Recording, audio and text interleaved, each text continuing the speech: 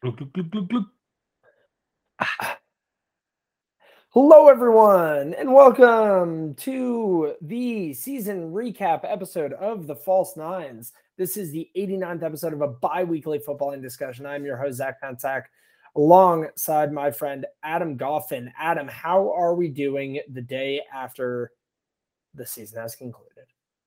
No, footy, Zach. They think it's all over. It is now footy. Nice. I like that. Yes, it is all over as it pertains to the English Premier League. We do still have a few matches to wrap up in English football, the playoff final for the championship, and then in European football, the Champions League final coming up this weekend. Adam, I'm going to be in Europe during the Champions League final. Isn't that cultured? That is pretty cool. Are you going to the match, Zach? Yes, of course. No, I'm not going to be in the match. I will be Oh. at the match. I will be in Venice on Saturday evening while the match is held at the Parc du Prince in Paris, France. Very nice. You should hit up Malcolm McDonald. Maybe he'll watch the match with you if you lend him your shirt. Yes, I am wearing a retro Newcastle kit today for people wondering. And we made it akin to Malcolm McDonald and what he would have worn. The tight jersey with a nice open collar, and the big old huge magpie right on the breast pocket. Interesting segue there. Something came out in the news this week that Newcastle were considering revamping their club crest. Quick 30-second take on that, Zach? It depends, I guess, what that means exactly. Like, if they just make the magpie, I kind of love that. Although I'm a huge seahorse guy, so actually that would upset me. I don't want them to change it. I like the Newcastle crest. I agree. I'm a big fan of the current seahorse one as well. If I were ever going to get a Newcastle tattoo, I think it would be the seahorses. Yes, I like that a lot. I remember in elementary school, I did a marine biology project on seahorses, and it was just like, yeah, these animals are cool. I mean, the male is the one who carries the children. That's pretty wild. That's right. Eddie Howe is the one that carries all of our children. Oh, very good. Eddie Howe's big old happy family. Oh man, yes. Well, an exciting end to the season, Adam. I would say one of the more memorable final days that I can recall, with all three of the kind of big talking points up for grabs: the title race, the top four race, and the relegation battle. I guess to open us up, or to set the table, I guess, before we jump into EPL trivia. So the way that we're going to do the pod today, it is because it's, an end of season pod. We'll talk about the final day. We'll have all the regular segments, EPL trivia, armchair pundits 10 and 90. But we'll spend the majority of the time talking final day and then the end of season awards. So at the beginning of every season, Adam and I give our prediction for certain aspects of awards and things that'll happen during the Premier League season. We'll go back and look at how accurate we were with our predictions, how completely off base we were with certain ones, and then if we would, for two awards in particular, Young Player of the Season and Player of the Season, which have already been announced, if we agree or disagree with those selections. And then we'll be going into our Newcastle awards, which are entirely subjective. There is no sort of objectivity to those. So awards will be the main meat in the podcast today. But yeah, before we get into that, Adam, EPL trivia, what do you have for us today? Well, I have an exciting final day trivia for you today, Zach, keeping with the theme of the pod today. It's related to Stevie G. Steven Gerrard's last ever game as a player for Liverpool surprisingly ended in a 6-1 away defeat. To which team?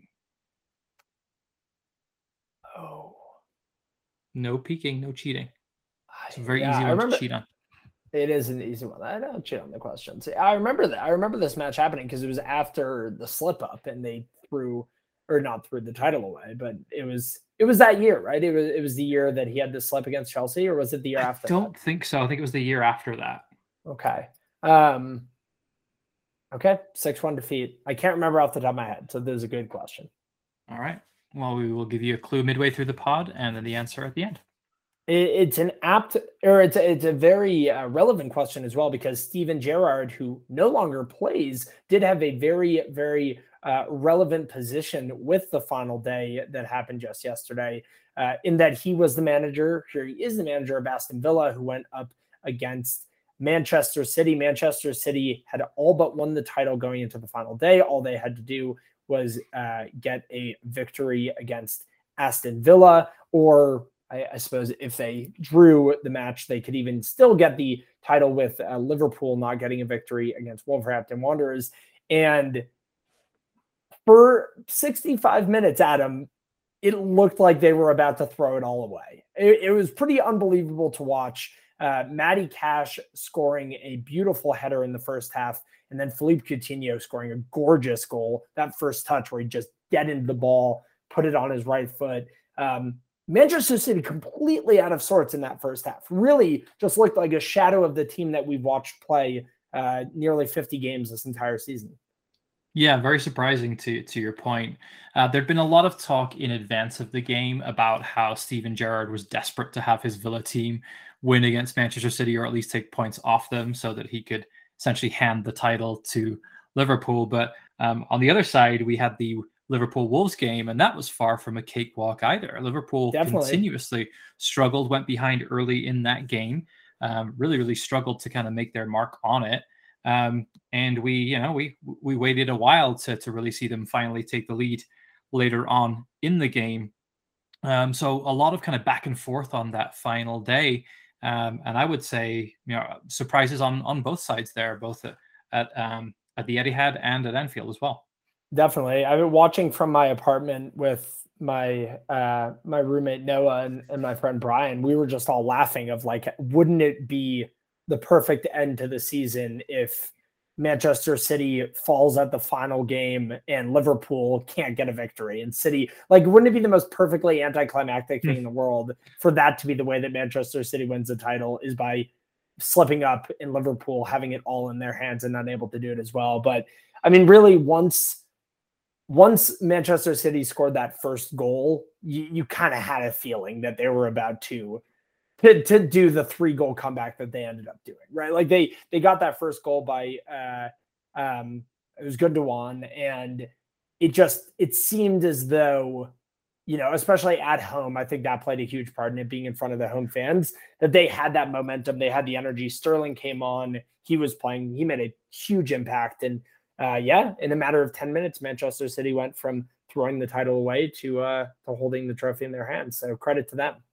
Yeah, it's funny. I was at the pub watching it at the Celtic, and Newcastle, we'll get into them a little bit later on. We're 2-0 up, so I was feeling pretty good about how that game was going. Went 2-1 to City. City were behind 2-1. Went upstairs to kind of watch that, and saw 2 goals in the space of about 5 minutes to see them take the lead and go 3-2 up. And then almost at the same time City went 3-2 up, Liverpool went 2-1 up in their respective game. And then it was a question of whether they were going to come back. But you could see, just watching that Manchester City game, how flat-footed Villa looked after they conceded that first goal. Defensively, they kind of looked like they were switching off a little bit and had been so dominant to that point.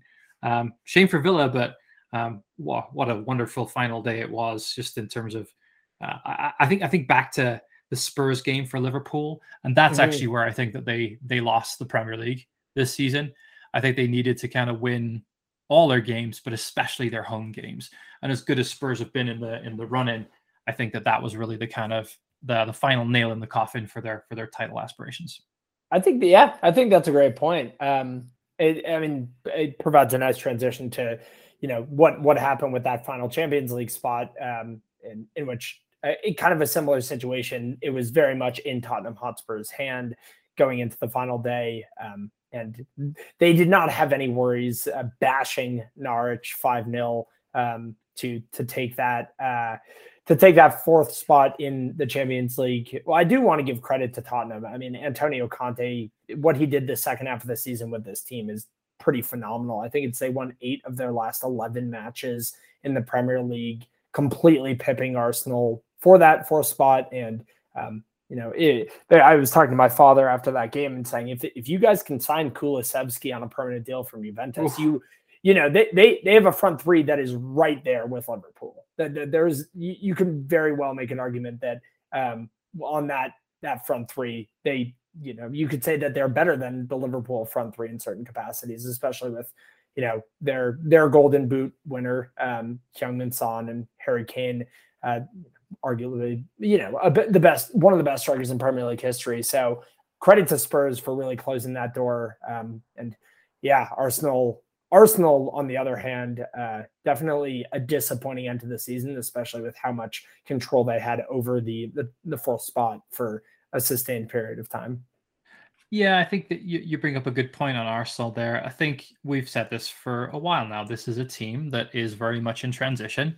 There are a lot of young players coming through in that team, and they showed a little bit of a lack of experience there. Arteta certainly isn't as experienced a manager as, of course, as Arteta is. Conte's got a lot of experience on him there. But I digress. Looking at kind of how it all panned out. I actually lost $20 on this to Justin. If you're listening, I'll be Venmoing you that money soon, my friend. But yeah, he backed Spurs and I backed Arsenal in the top 4 race. But I was feeling great about it with a few games to go. And then I think, the Rob Holding incident in the Spurs game, I think that really turned the tide somewhat. And then the Newcastle game, for me, showed how hungry we were and how much growing up they still have to do, despite the talent of that team. On paper, much more talented team than Newcastle. But the fight and the spirit that we showed in that game really kind of outshone them. I think Arteta said it well when he said, they basically outplayed us in every aspect of the game. Absolutely. Yeah. And it's a lot to look forward to if you're an Arsenal fan, with how much youth is in that team and how good those young players have looked. But yeah, a disappointing end to the season in the sense that it truly was, they had control over their own destiny and they really let it slip there. But yeah, I'm excited to see Spurs in the Champions League next year. If they can again get Kulusevski, if they can keep Conte, who's made a number of these kind of like cryptic statements of will he stay, will he not? But it's all about Daniel Levy. If Daniel Levy backs Conte will stay, and I think that would be a really fun team to watch going forward.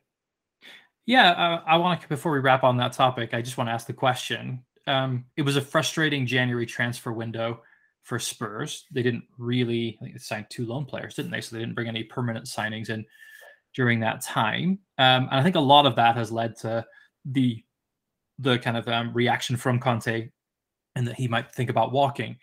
What do you think happens this transfer window for Spurs? Do you think that they heavily back him in the transfer market now that they can attract the players because they're in the Champions League? Or do you think that, again, he's left frustrated and potentially walks? No, I think they will back him. I mean, part of that is just hoping that they do for the sake of entertainment, but I think they will because the Champions League money is pretty significant and gets more significant every year. This is the first time that Spurs have hired a manager. Well, I guess the second time after Jose Mourinho, but Antonio Conte is one of the most accomplished managers in world football right now. So if you're going to back anybody, you should very well back him. And you saw, the potential that they have with their front. I mean, it's really the front three is doing almost everything for that team. The midfield could be overhauled. The defense should be overhauled. So yeah, I think he will be backed, and then consequently, I think he'll stay at Tottenham. Okay. Yeah. And then last point on this, Arteta, new deal, new contract right before the Spurs game. Odd timing for that? Yes, odd timing for sure. I also made a note of that when I saw that and thought that it was a weird move to make because there was no sort of rumors that he wasn't going to stay. And so timing means who knows really how much the timing means and if that affected his mindset or anybody else's mindset. But yeah, I thought that was a little weird. Yeah, just I didn't really get it. I don't know why with 3 games left you couldn't hang on to the end of the season to announce that and just see how the rest of the games panned out. But maybe he was making big demands and they wanted to keep him. Yeah. So to close up, I guess the last thing that was up for grabs on the final day, who would be the third team joining Watford and Norwich going down to the Championship? Ultimately, the only really the result that mattered was, can Burnley get anything against Newcastle United? Leeds just needed a point. and they were able to get all three in a dramatic victory over Brentford. That Jack Harrison winner was a really stellar hit, although, with the result that was happening in Turf Moor, ultimately it didn't matter. Leeds could have tied that match and stayed up. But hats have to go off, in my opinion, to Jesse Marsch, taking over a team that had one of the, if not the worst defense in the Premier League this season, and righting the ship at least just enough to get Leeds another year in the Premier League. Adam, what are your thoughts on the relegation trio? Yeah, I think Norwich and Watford were long gone a while ago. And to your point, Leeds and Burnley end up being the two final teams. Interesting similarities between the two teams going into that final game. Both fired mid-season kind of club legends in Bielsa and Dyche, and brought in relatively inexperienced managers to try and save their skins in that season. I think really, for me, Burnley lost it in their final two home games, losing at home to Villa, losing at home to Newcastle after a really decent run of form from Mike Jackson. I think that's where they lost it there. And tip of the cap to Jesse Marsch. Yeah, I'll be honest, Leeds went the whole season pretty much without Patrick Bamford, and still managed to stay up. And we'd always talked about how, from an attacking standpoint, that's really the strength of Leeds. They've never fixed the defensive issues. They were second in goals conceded only to Norwich, who conceded more this season. He came in and he did a reasonable job for them, I think. He'll be hoping for some backing in the summer. I worry very much now, though, Zach, about Burnley's status as a club. Apparently, they could potentially go into administration because their new owners basically took out a loan to the club, operational loan.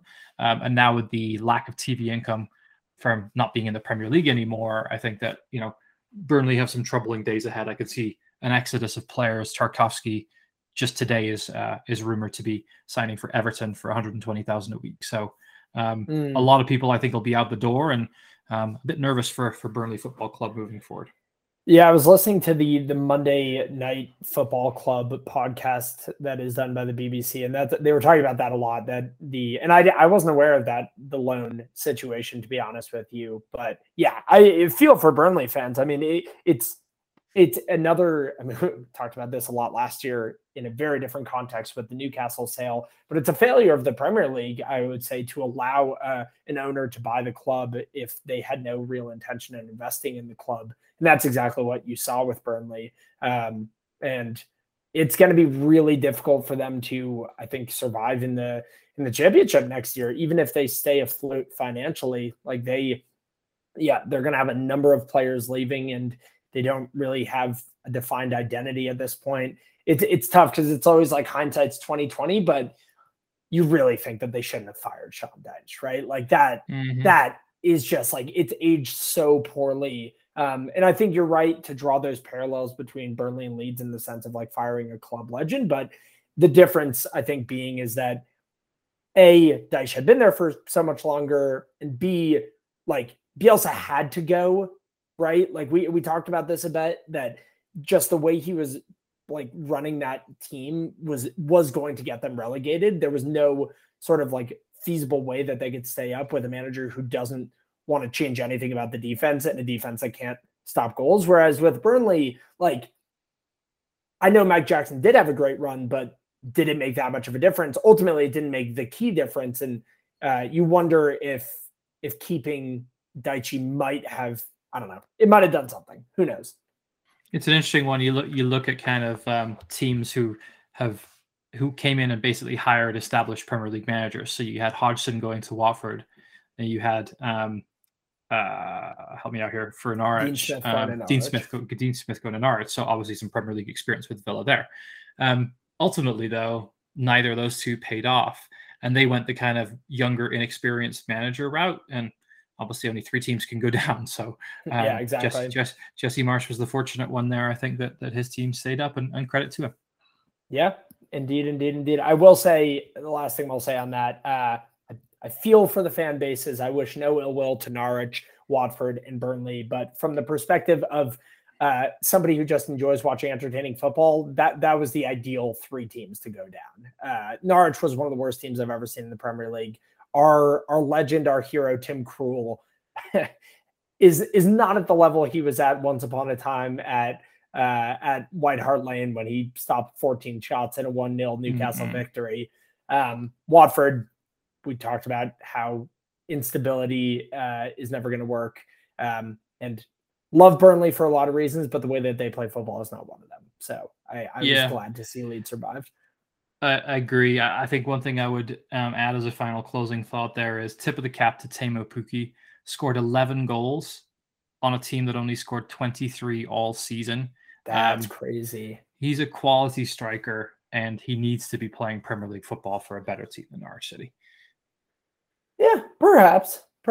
Yeah, I could see him maybe at like a Southampton or something like that. Put him in Brighton. Put him in Brighton with Welbeck and Mopé up front. Oh, that definitely works. That'll play. Yep.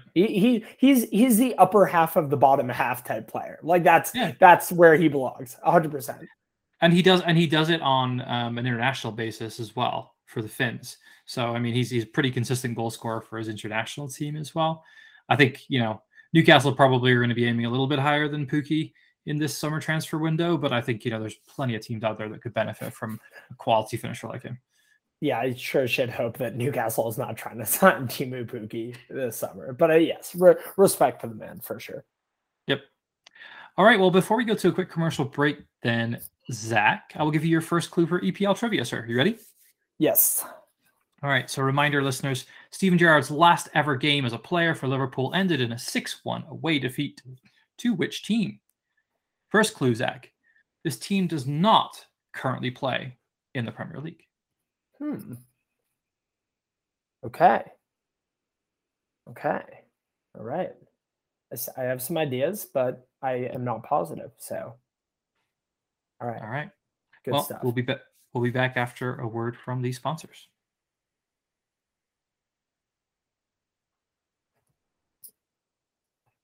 We are back with the second part of the False Nines podcast.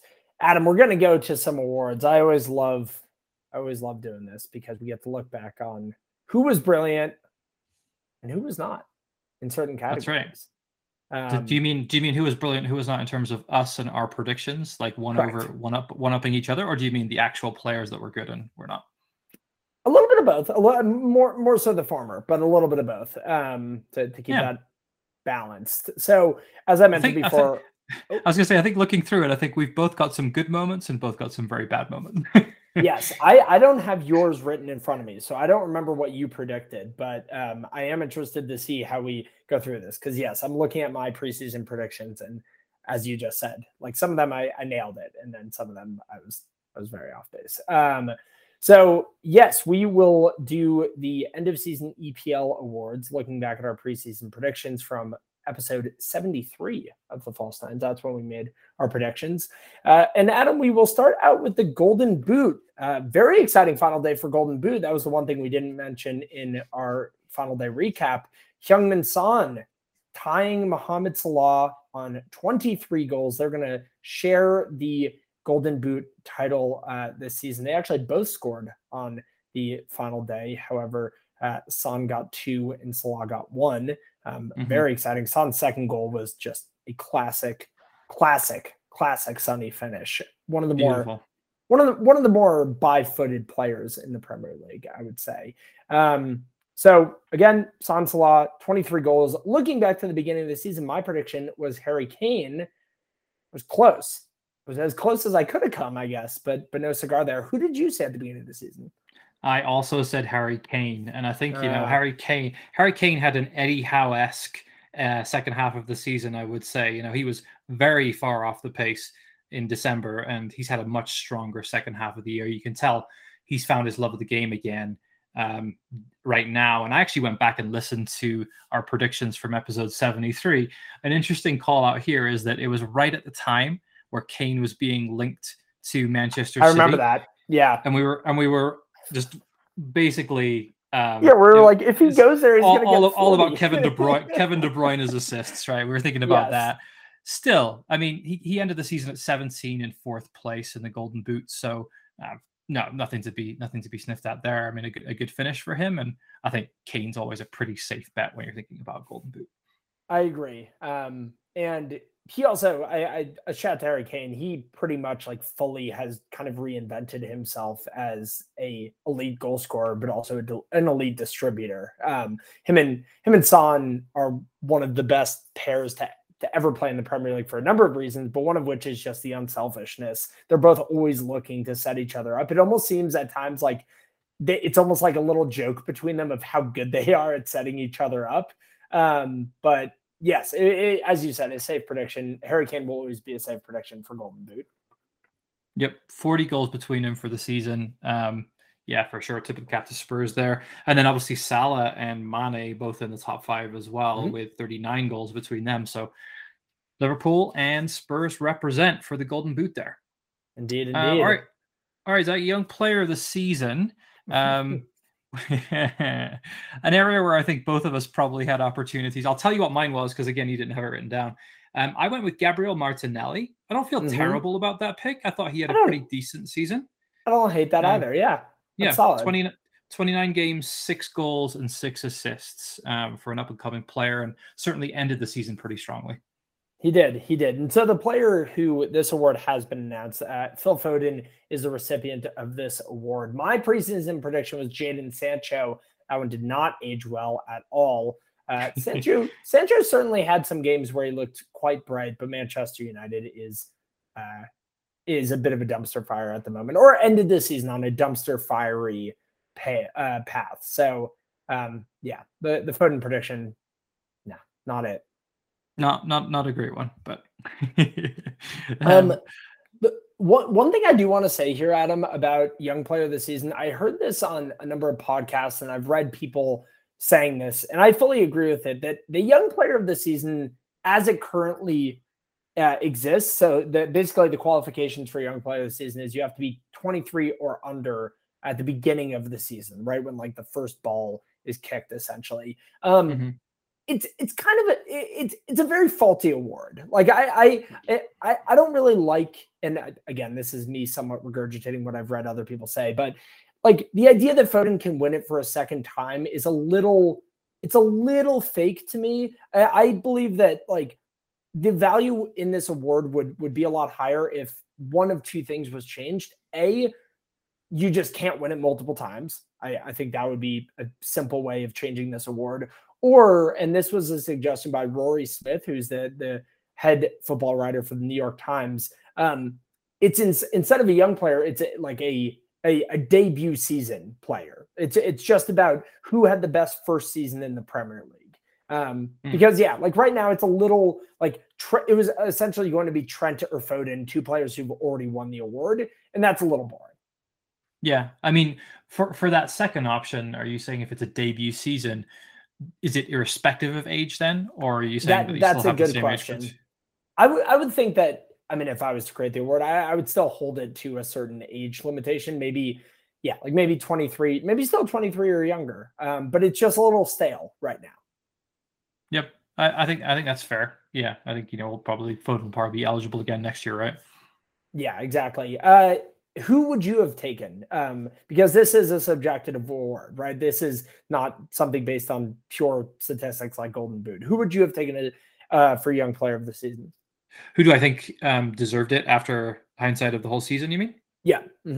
Probably Trent Alexander-Arnold. I think he suffered a lot of stick, obviously not being part of the Euros team for England, had a really poor last season, as did Liverpool, really, by their standards. So the comeback that he's made and the assists that he's been able to offer in that team, and just you wondered it with his head dropping after the poor form that he had last year, whether he'd find it again, whether he'd kind of get over that hump. And I think he did very, very well. And that would be my pick for young player of the season. Okay. I tried to follow the belief that I just stated out and give it to Conor Gallagher, who he had a little, like the last few matches of the season weren't great, but he had a really good season at Crystal Palace. He did. But he certainly tailed off towards the end. And I watched him when we played in that 1-0 home win at St. James's Park, and he was terrible. Shit. He was terrible. Yeah. So I think that kind of really kind of tarnished my my belief that he was going to be a young player of the season, or really was necessarily going to be somebody that we might be in the market in, because that was something that we've been rumored to be looking at. Yeah, that is true. That is true. Okay, from young player of the season to general player of the season, Kevin De Bruyne has taken home this award.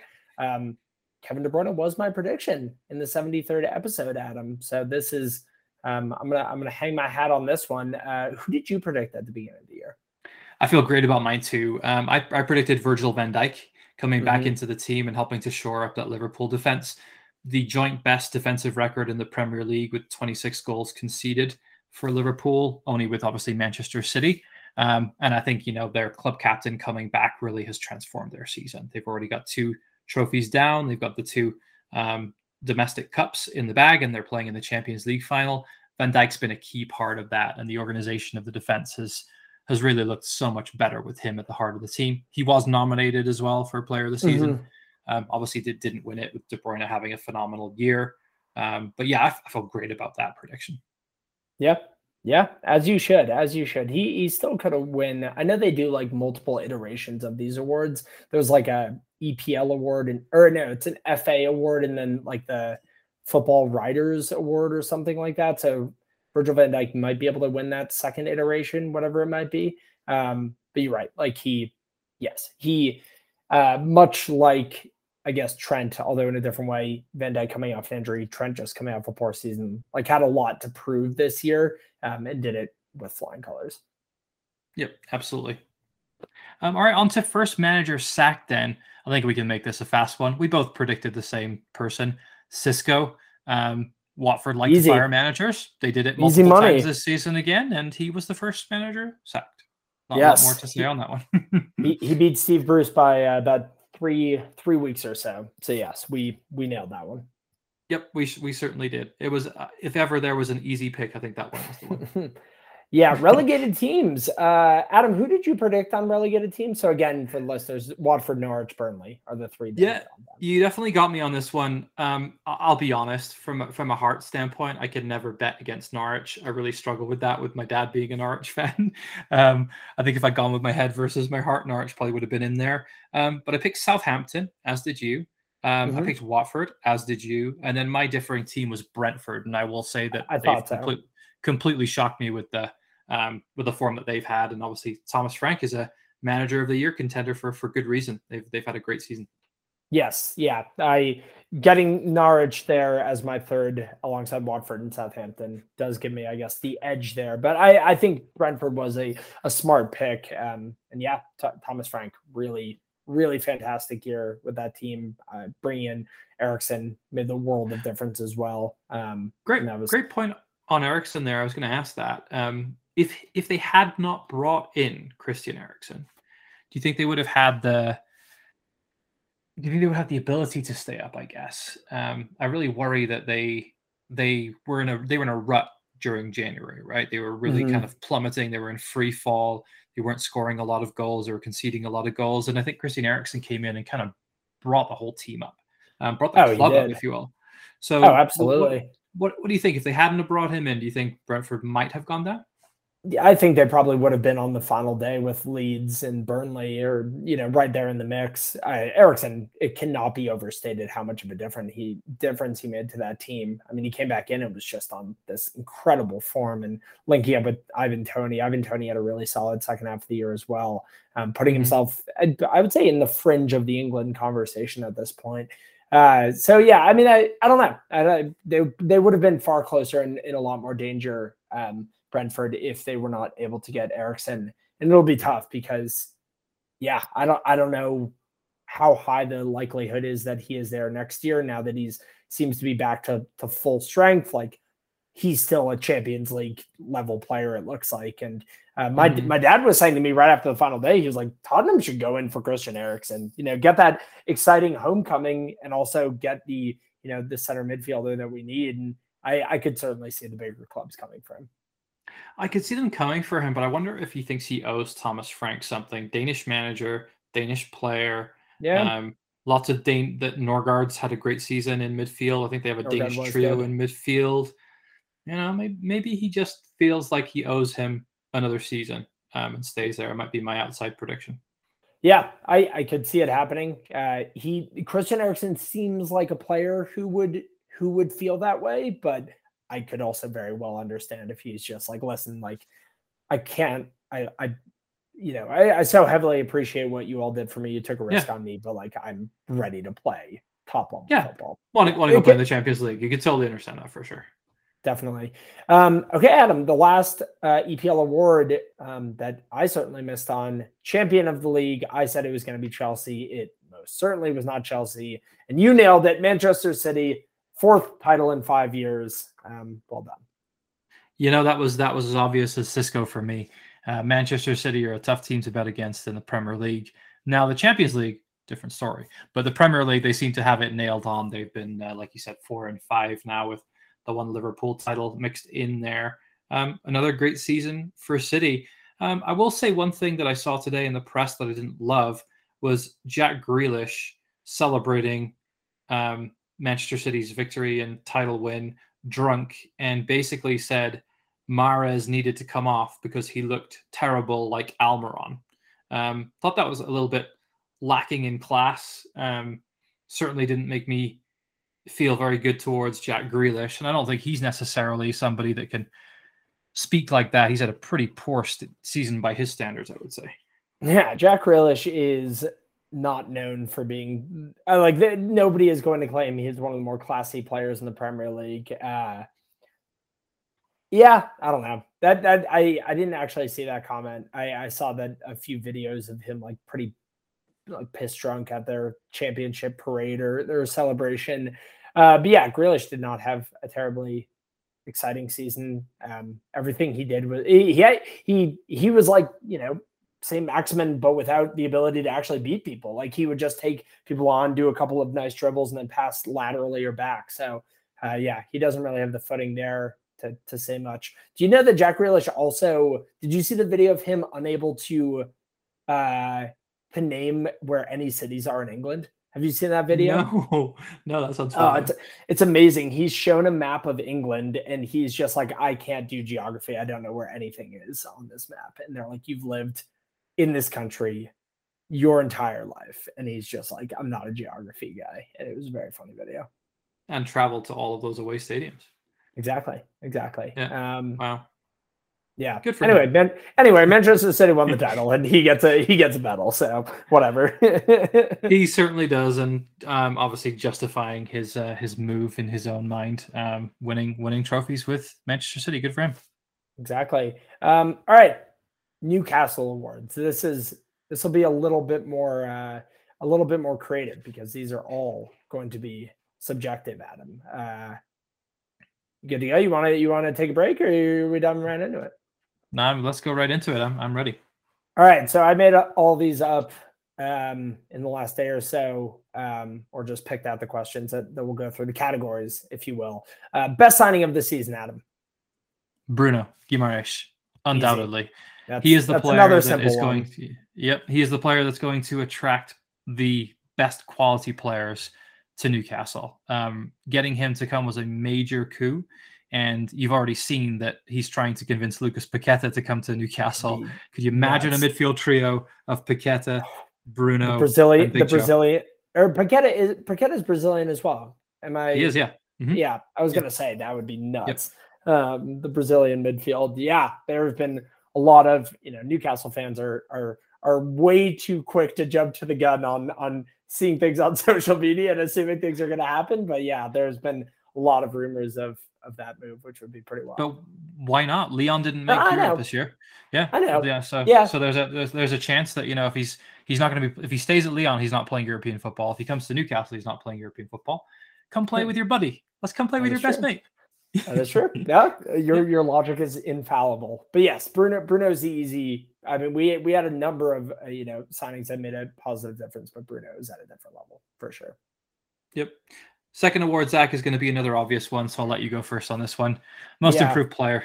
I was going to say we're starting out with the two that there's no way we differ on. It's Joe Linton by an unfathomably large measure. Going from a striker who can't find the goal to a midfield destroyer who seems to be in the position that seems to have fulfilled his destiny in the position that he never thought he would play. So yeah, Joelinton by a mile there. Yep, absolutely. Yep, nothing more to say on that other than he's gone from being villain to hero, and I couldn't be happier for him. Great dude. Absolutely. All right, this is going to be an interesting one, Adam. This is where it's going to get interesting. Most disappointing player. I'm interested to see who you took and kind of how you interpreted that one. Yeah, I guess interpretation here could be interesting, but a name immediately jumped out for me for this one. It's Kieran Clark. I think that he started the season, probably being one of our first choice defenders under Steve Bruce. Eddie Howe came in, and Clark immediately ended up getting sent off against Norwich early on in the game in a must-win game for us that we ended up only taking a point from, dragging back Teemu Pukki when he was clean through. And that was coincidentally, that was the game where Joelinton dropped back into midfield. But I digress. Horrible decision-making. And Eddie Howe apparently after the game was furious in the dressing room on that one, but they kept that one under wraps pretty well in terms of his reaction to it, supported him to the press. And then we went to the trip to Saudi Arabia. You probably remember this one as well, a friendly against the Saudi Arabian team in front of the PIF and all the owners of Newcastle. And he basically gets into a scrap with one of the Saudi Arabian players and gets himself sent off in a friendly. And shortly after that, he gets dropped from the squad and doesn't make the final 25 from February through the end of the season. Horrible memory to leave Kieran Clark with for Newcastle, because I think he's gone in the summer. I think he was a great servant to us over the years since he came from Villa. I thought he had some really good moments, but certainly this season is not one that he'll look back on favorably. And I think he'll be disappointed with how his Newcastle career has ended. Yeah,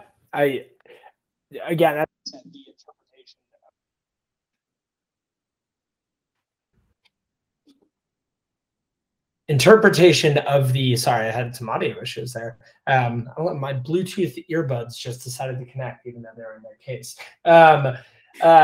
Mind of their own, Adam. Mind of their own. So the interpretation of this award is the key here, because I went in a completely different direction, although I completely agree with everything you said. Callum Wilson is my most disappointing player of the season, and it's purely because he can't stay healthy. And it's not a slight on him. It's certainly not a slight on his performances, because he's been excellent whenever he's been on the pitch. But 20 matches, Adam. That's how many matches Callum Wilson missed this season, on top of 12 matches that he missed last season. Again, this has no statement on what he does for the team, because I think he's an excellent striker, but disappointing in the sense that it sucks to see a guy who has just not been able to stay healthy in his 2 seasons for Newcastle. Yeah, okay. I can see why you picked him. I think different perspective on the question. But yeah, I mean, certainly frustrating for fans. We'd love to see him on the pitch more. Certainly when he is, he's game changer for us. There you go. Different strokes for different folks on that one. Exactly. All right, next question. 3 players that you would keep. And this one will be immediately followed by 3 players you would sell. So I'm curious, why not let you go first on this one? And I'd like to hear your 3 and your justifications for them. Sure. Yeah. So I guess what I kind of meant on this is just like, if you could not only keep 3 players, but if you were to make a list of, the order of which you would keep certain players, who would fall at the top there. Joelinton. Okay. Is my number 1. Bruno is my number 2. Maybe those are somewhat interchangeable. Probably Bruno number 1, Joelinton number 2.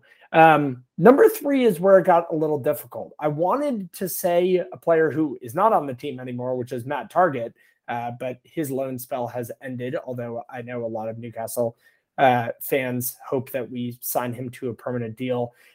So I'm going to say Alan St-Maximin, a controversial figure on Tyneside nowadays, but one that I don't think deserves a lot of the controversy that seems to have been kind of given his way. I think there's still so much room for improvement on St-Maximin. And I also would keep him because his sell-on value isn't necessarily at its highest mark right now. So I think that we've seen the goal contributions.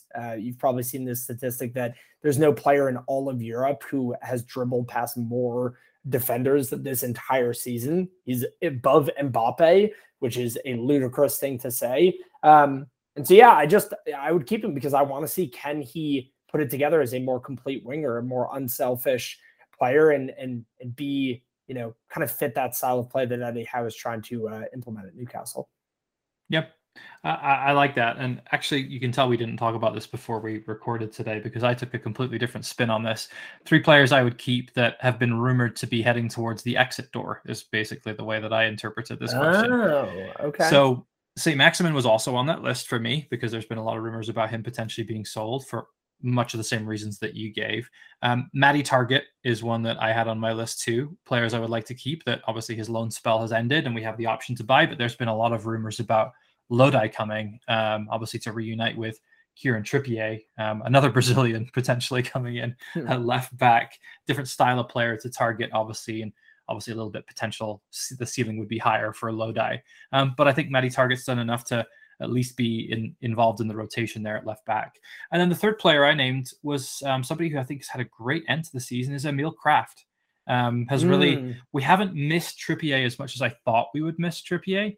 And a large part of that has been down to the quality performances at right back of Emil Kraft. Not to mention, the dude literally could have saved Fabian Schär's life 2 games ago. Yeah. When he kind of like put him on his side and like pulled his tongue, stopped him swallowing his tongue. 100%. Emil Kraft, I think, is certainly a player that I have been critical of in the past, and I think is another one that's improved greatly under Eddie Howe.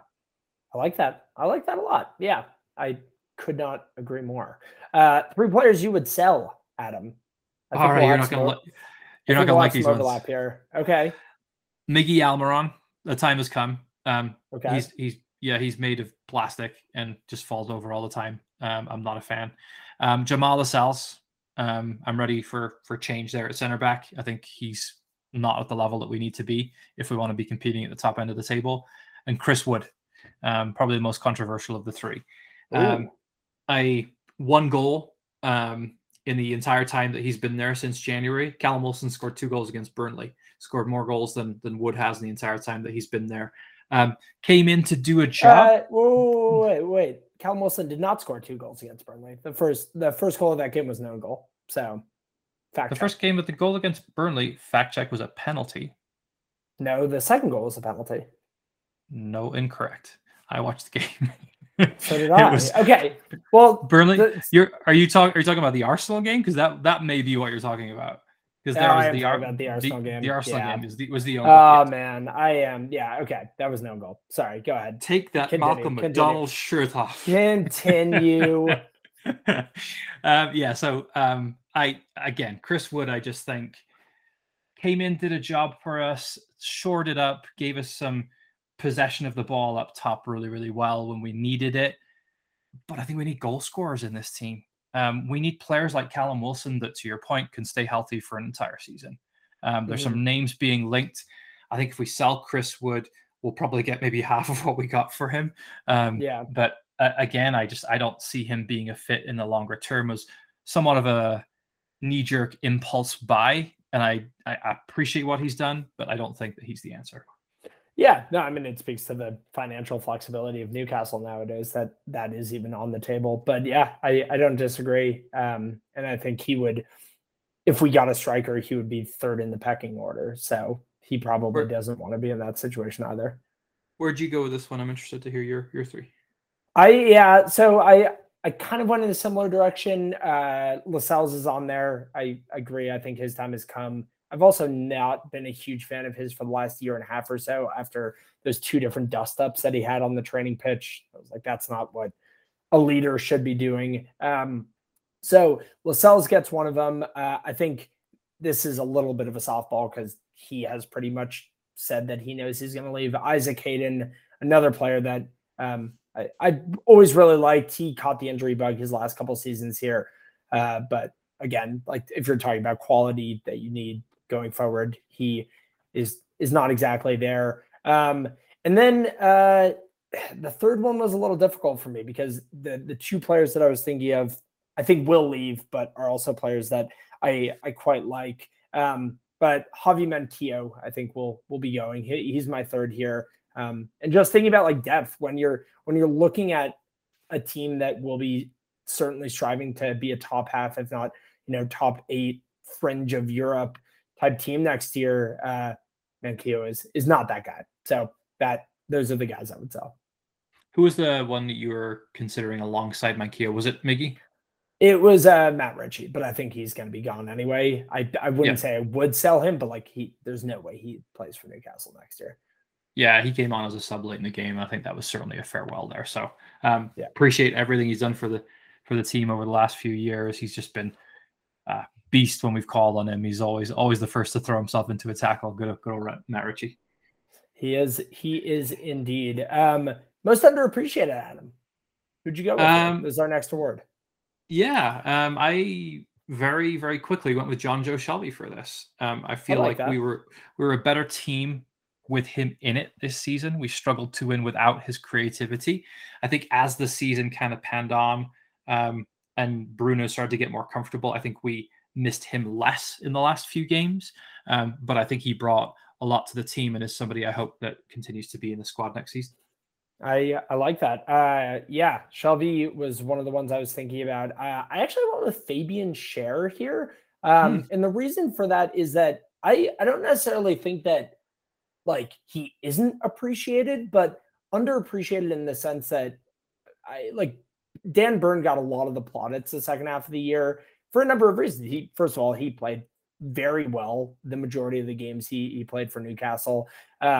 He provided the real physicality that we had been missing for quite a while. He's also the local boy, so Newcastle loves a narrative. But I think that Fabian Schär is the better center back of the two when they're both at the top of their form. I think he's a more complete center back. He's great on the ball, and he still does have that physical aspect. Obviously not to the level of 6'7" Dan Burn, but I think Schär is a more complete center back, and in that sense, kind of was a little bit underappreciated. Yeah, huge fan of Fabian Schär this season, so I like that shot a lot. Yeah, and he scored a cracker against Burnley like 3 years ago, and I'll never forget the noise that it made when it hit the post.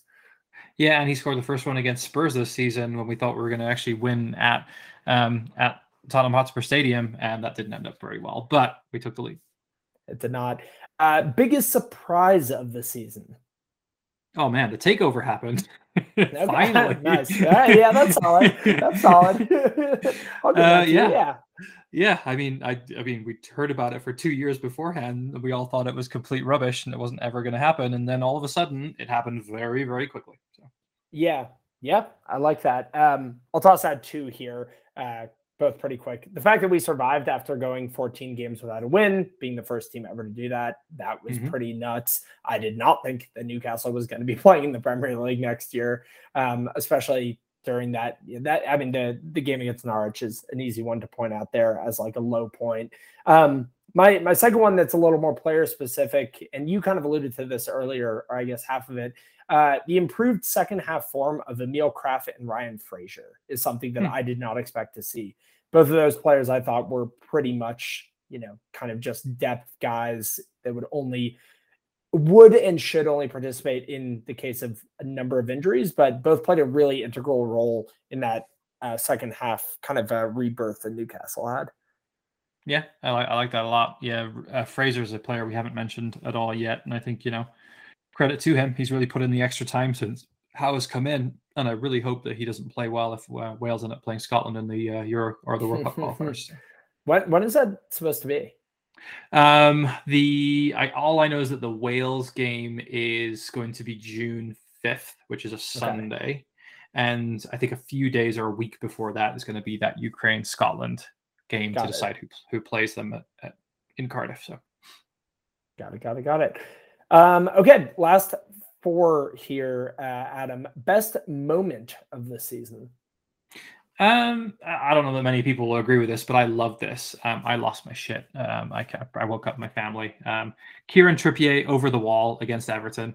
The free kick where he just announced himself, slid on his knees into the corner. The fans went crazy. beautiful, like sealed the game. It was 2-1. It was looking nervy. Kieran Trippier just puts a peach of a free kick from distance into the bottom right-hand corner, puts it past old T-Rex arms in goal, and we were going nuts. It was great stuff. That was a beautiful free kick. I like that shot a lot. Yeah, that was a pretty great moment. Funnily enough, Adam, my best moment is one that you spoke about just a few minutes ago in a much different tone. Best moment of the season was Kieran Clark's red card against Norwich in November, because that gave us modern day Joelinton. It did. I mean, that's a great call. I like that a lot. Yeah, Joelinton may not be staying at Newcastle, and certainly wouldn't be a fan favorite without that switch. So, yeah. So thank you for having that flash of red, Kieran Clark. You gave us our midfield destroyer. All right, next one up. Best win. Interested to hear what you had here, Zach. A very an easy one to remember, as it was but 2 matches ago. The 2-0 win against Arsenal, I think, was our best performance of the season, and our best win of the season in terms of the energy in the crowd, the way in which we pretty much squashed Arsenal's chance for a top 4 finish, which I always love to see. And yeah, I think that we just played completely lights out in that game, dominated every second of that match, and I think that was our best win. I considered that one, as I thought you may go for it. I thought I'd pick something else. Mine, I actually went for the 2-1 win against Leicester at St. James's Park. Historically, we play really poorly against Leicester. Same thing could be said about Arsenal, but in recent years, I feel like Leicester have always had our number. I love the way that for that final goal, we looked like we were 1-1 and we were happy to take a point.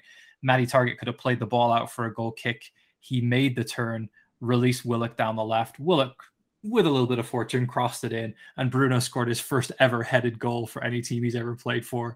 Is that true? I didn't know that. Yes, it was. Yeah, never scored a header before. I actually said it in the interview after that. So just perfect player for it to land to, and just scenes. It was fantastic. The the Arsenal game, I think, was more of a complete performance, but the drama of the late goal, I think, for me was a great win. Yeah, I like that shout quite a lot. Best goal. Miggy Almiron against Palace. Much shit as I gave him earlier on. That ball through from Bruno, the first touch from Miggy, showing some strength on the ball was incredible. And then the finish was just like a beautiful finish past Guaita in the goal. Yeah, there were 2 that I was choosing between, and that was one of them. I went with Bruno's first goal for Newcastle, which was the back heel against Southampton. Also great. Just a ridiculous way to announce yourself to the Premier League. A goal of the year contender in my mind. But yeah, the Miggy goal, it also had the element of just, you're like, yeah, he's not going to be able to take that first touch. Oh, like he's not going to be able to hold off that defender. And then just, yeah, the top cheddar finish was insane. It was great. It was fantastic. So two worthy goals, I think. And I think Miggy actually won goal of the month for that one against Palace as well. He did. He won Premier League goal of the month. That is true. All right, last one here, Adam. Looking forward to next season. And this will be kind of a 2-parter. Next season's captain for Newcastle, who do you think it'll be? And this might be the same person, but who do you want it to be? I want it to be Kieran Trippier, and I think it will be Dan Burn, because I think he's the local lad, and I think that he will get the nod. All right, interesting. Okay, I didn't say either of those, so this is good. This is good parody. I think it'll be Callum Wilson if he's healthy and if he is our starting striker. I want it to be Joelinton, though. I think Joelinton is the guy that you build this team around, honestly, like him and Bruno. And I like the idea of also just having a midfield, like a really, really physical midfielder as your captain. There's something about that just Patrick Vieira-esque. Exactly. It makes you smile. Like the guy with the armband just being the field general. And I think that Joelinton is also kind of coming into his own as a leader. So I would love for it to be him. I like that. Yeah, the language barrier is not as big now. I think his English is certainly coming. His English is pretty good. Yeah, I've heard a number of interviews, and I'm impressed. He's doing pretty well. All right, well, we'll take a quick commercial break here right before we get into Armchair Pundits 10 and 90 and 1090, excuse me, and then the EPL trivia answer for the day. Listeners, we'll be right back with you. And we are back with the final section of the 89th episode of the False Knights podcast. A lot of content, Adam, that we've gone over. So we'll lock it down with what we are most comfortable talking about, and that is Armchair Pundits and 10 and 90. As always, Armchair Punditry, what's your take? What do you got? A team that we haven't really talked about too much in the pod today, Manchester United. My prediction is that they will not finish in the top 4 next season. A lot of optimism around the team right now with Erik ten Hag coming in, feeling like he is the man. He's going to be the person that kind of brings the good times back to Manchester United. But let me explain my logic here. They are coming off their worst season in Premier League history with a total of 58 points. That's in 30 years. Their worst ever season was this one that just went through. So I think it's going to take Ten Hag a lot to turn this team around and adapt his style to the Premier League. The dressing room problems are huge right now. I was reading this week that there's a division in the dressing room between the British players and the foreign players, and that Ronaldo is kind of the leader of the foreign players in the dressing room. And obviously, he was then linked this week with Real Madrid. He hasn't agreed to stay necessarily. He may want out of the team. I think Ten Hag will be a big deciding factor in that for him. And I just think they're in a bit of a shambles right now. So I think the Manchester United fans that are thinking that Ten Hag is going to just be this silver bullet, that he's going to come in and immediately the good times are going to come back. Remember, this is a Man United team that finished in second in the Premier League last season. They finished second and qualified for the Champions League.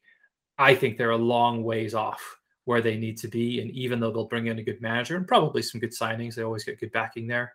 I think that they'll be outside of the top 4 come the end of next season.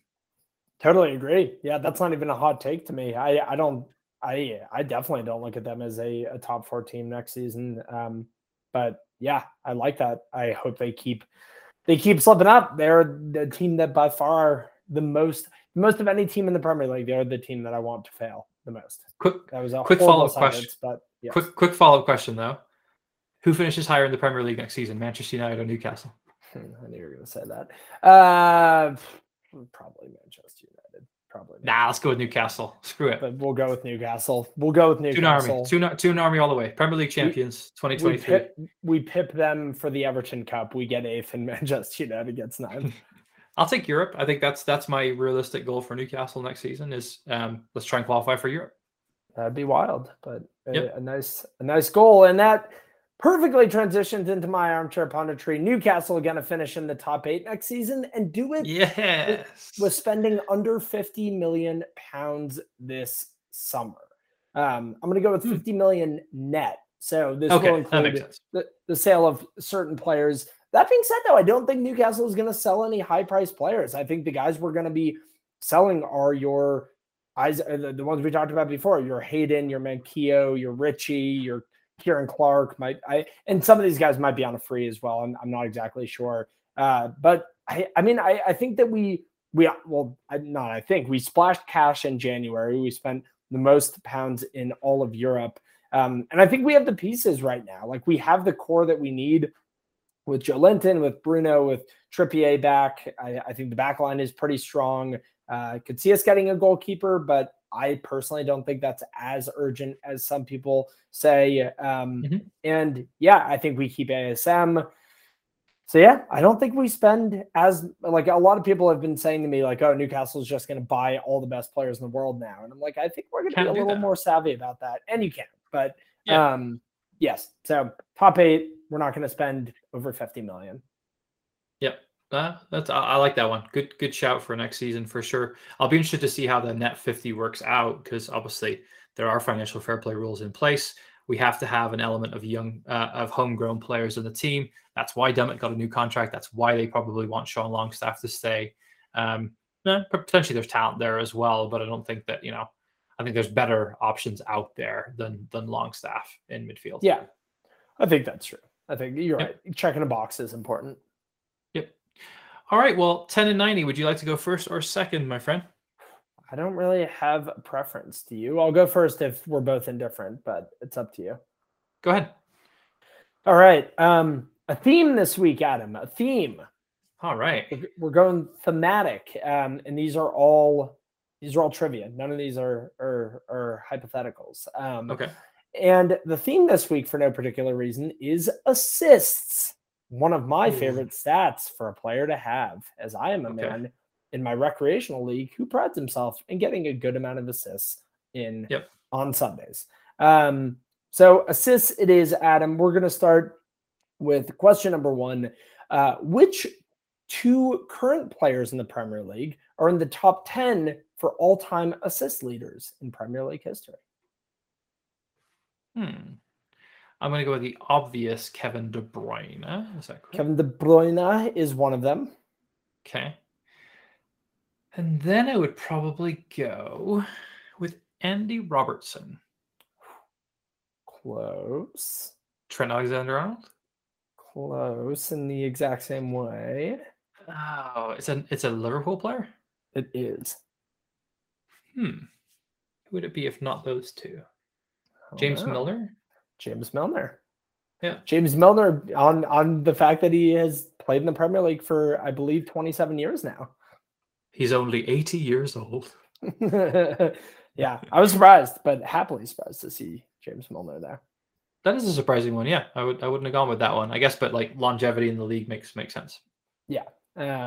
Okay, question number 2. Who was the last player to play for a club that finished in the bottom half and have more than 10 assists? And I can give you a clue here because that's super specific. Yeah, go ahead. The year was the season was 2018-2019. Okay. His club finished in 14th. He had 14 assists, and he currently plays. I know who it is. Don't say. Okay. All right. I got it. It's Ryan Fraser to Callum Wilson. Very good. Well, not to Callum Wilson in particular, but it is Ryan Fraser. But most of them were to Callum Wilson, I think. Probably, yes. Or yeah, him or who's the other striker? Joshua King. Josh King, yeah. Mm-hmm. Yes. Yeah, Ryan Fraser. Another classic Benitez signing, like Salomon Rondon for Everton there. Good job. Exactly. Ryan Fraser, Bournemouth, 14 assists. He was second behind Kevin De Bruyne that year, which is really impressive. Okay. Question number 3. Who was the last Newcastle player to have over 5 assists in a season?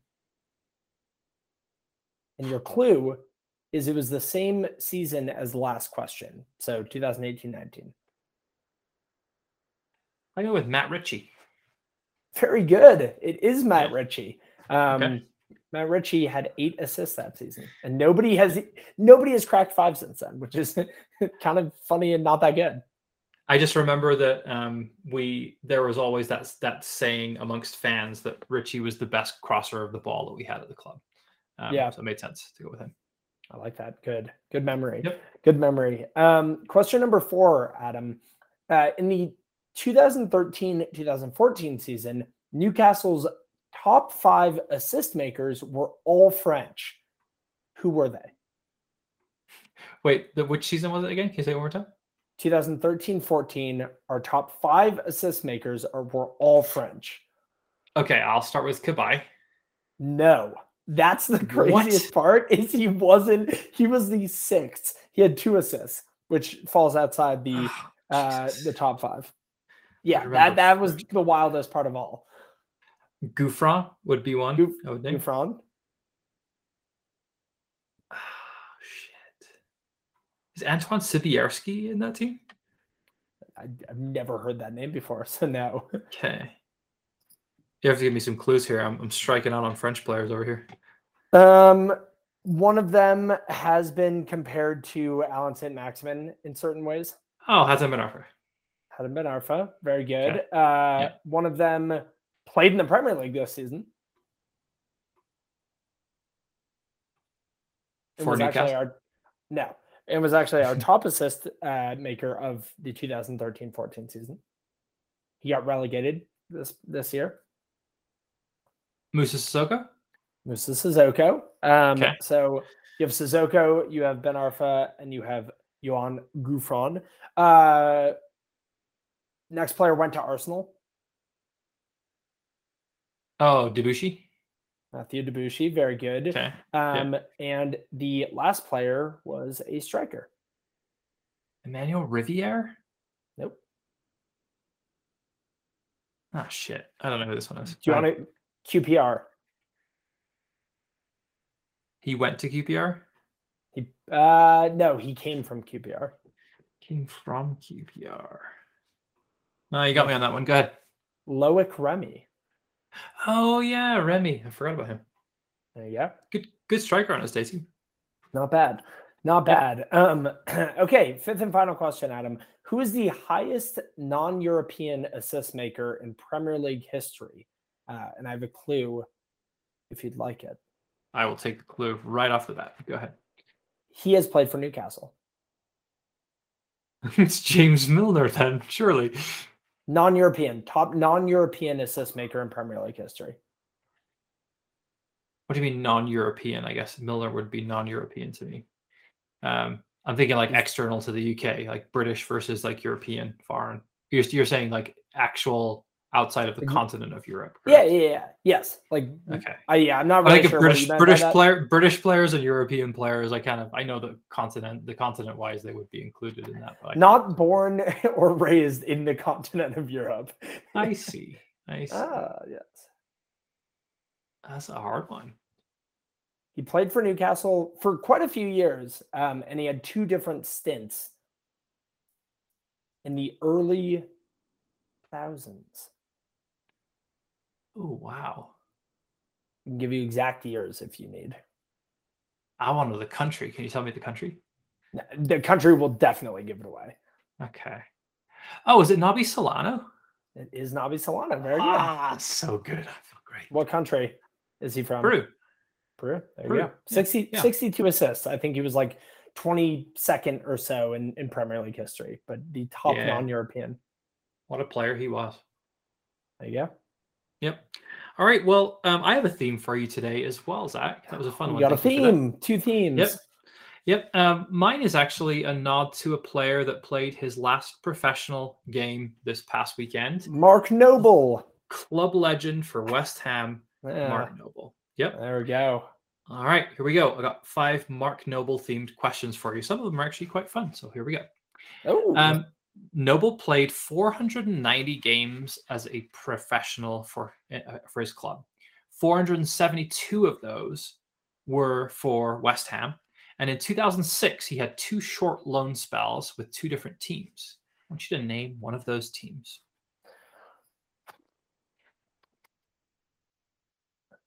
Can you tell me what league they're currently in? Both currently in League One. One of them was managed previously by Steve Bruce. Ooh. The other one, their nickname is after an agricultural vehicle. Vehicle? Vehicle. The Tractors? Yes, that's it. I have no idea who the Tractors are. the Tractor Boys. Come on, you must know this one. I have no idea. Wycombe Wanderers. No, you should go with the other one then. Former team managed by Steve Bruce. There's been a few of them. Sunderland? Also, this team's not Sunderland. A player for this team was formerly involved in a clash on the sidelines with Newcastle coach Alan Pardew. Oh, they played orange and black. Oh yeah, it was Hull. Yeah. Nice. So it's Hull, 5 games for them in 2006, and the Tractor Boys are Ipswich, 13 games for Ipswich. Did not know that. Did not know they were the Tractor Boys. They sure are. All right. Question number 2. In 2020, you'll love this one. This is great.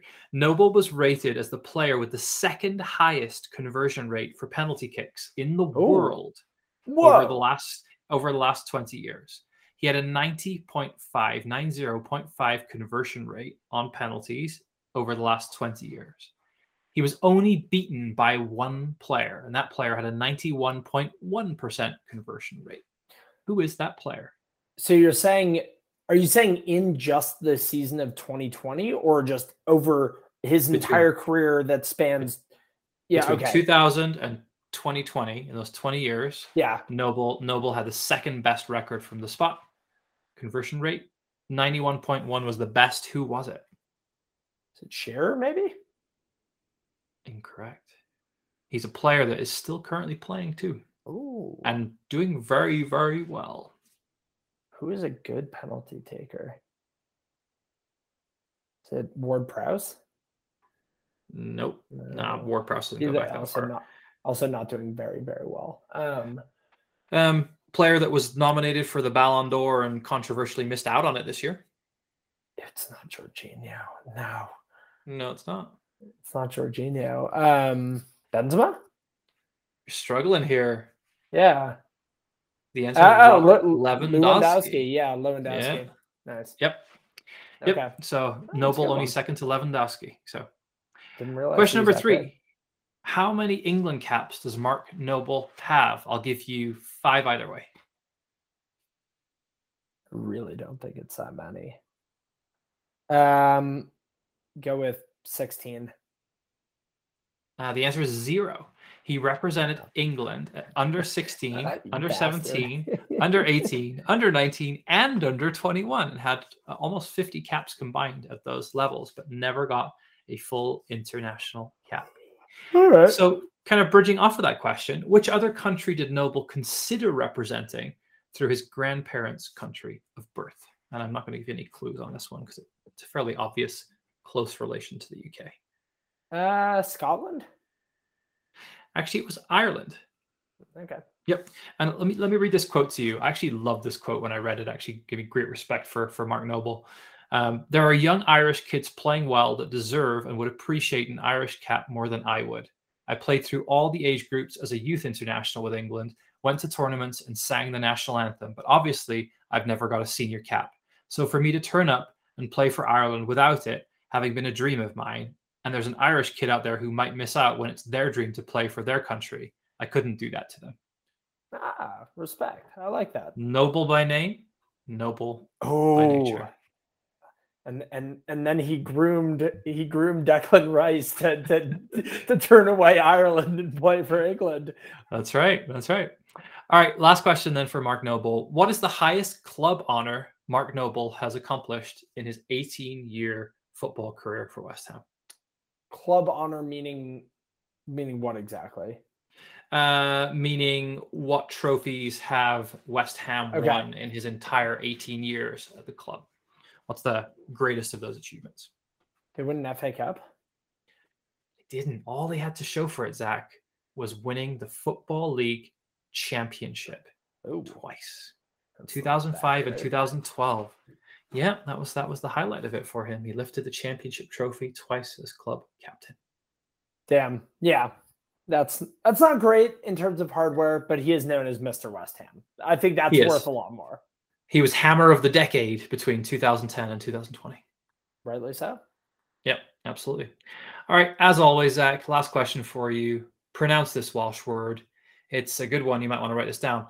S-I-S-I-W. Wait, I have to grab my pen.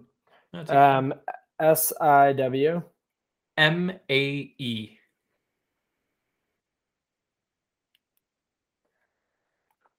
Shima. It's not bad. It's a good effort. Really? It's Shumai. Oh, I was very close on that, honestly. Yeah. I'm impressed with that one. Means, I'm going to guess, and this means end. The season has ended. That's actually the opposite of this. It's hello. Oh no! Yeah, Shemai. Your pronunciation was better than your guessing of the translation. So that is true. Okay, I'm happy. All right. I'm happy with that performance. Not bad, my friend. All right, well, you got a chance to redeem yourself here with EPL trivia before we close out today. As a reminder, Steven Gerrard's last ever game as a player for Liverpool ended in a 6-1 away defeat to which team? I think I know this. You know it? All right. This team doesn't currently play in the Premier League. Yeah. And their manager is currently Michael O'Neill. Is it Stoke? It is Stoke City Football Club. I remember that. Great way to end the podcast, my friend. Well done. Very good. Tip of the hat to you there. I remember that. I remember that because Liverpool had just like had a pretty terrible end to the season, and then it was just capped off. I don't think Stoke has ever scored 6 goals before, so that was a bad one. Probably haven't since. Yeah, it was brutal. Good stuff. Good end of the season pod, Adam. That was a lot of material, and I'm glad we ran through it all. Me too. Yeah, it was. I mean, it was a worthy recap of a fantastic final day of football in the Premier League. It never ceases to disappoint. Just when you think there are no more twists left, we go and see Villa take a 2-0 lead at the Etihad and get our minds blown when City come back and win 3-2 with 3 goals in 5 minutes. Yes, fantastic end to a fantastic season. Up the Magpies. Eddie Howe's Black and White Army. Eddie Howe's Black and White Army. Hopefully he is lifting the Manager of the Year award next year or tomorrow. Hint, hint, he won't be because he does not coach Manchester City or Liverpool, but here's to hoping. Here's to hoping indeed. And lots of clamoring right now for Thomas Frank to actually take home the award. I've been reading a lot of that in the press today. Sure. I'd love that. Anybody besides Pep and Jurgen. Yep. I think Klopp's going to win it. It'd be my bet, just because of the quadruple hopes, I think, and the fact that they're going to be competing in the Champions League final as well. Yeah, the triple hopes at this point. Well, it was the quadruple hopes, but I think the voting happened and was closed while they still had an opportunity for the quadruple. Oh, I know really? this because Okay. I voted for Eddie Howe about 3 times with different emails. There you go. Smart man. Resourceful man. I try. I don't think it's going to make a difference. But there you go. There it is. I did my part. All right. Well, until our next pod, and I'm not sure exactly when it will be because we're both going on vacations at different times. Adam. Footy. Peace.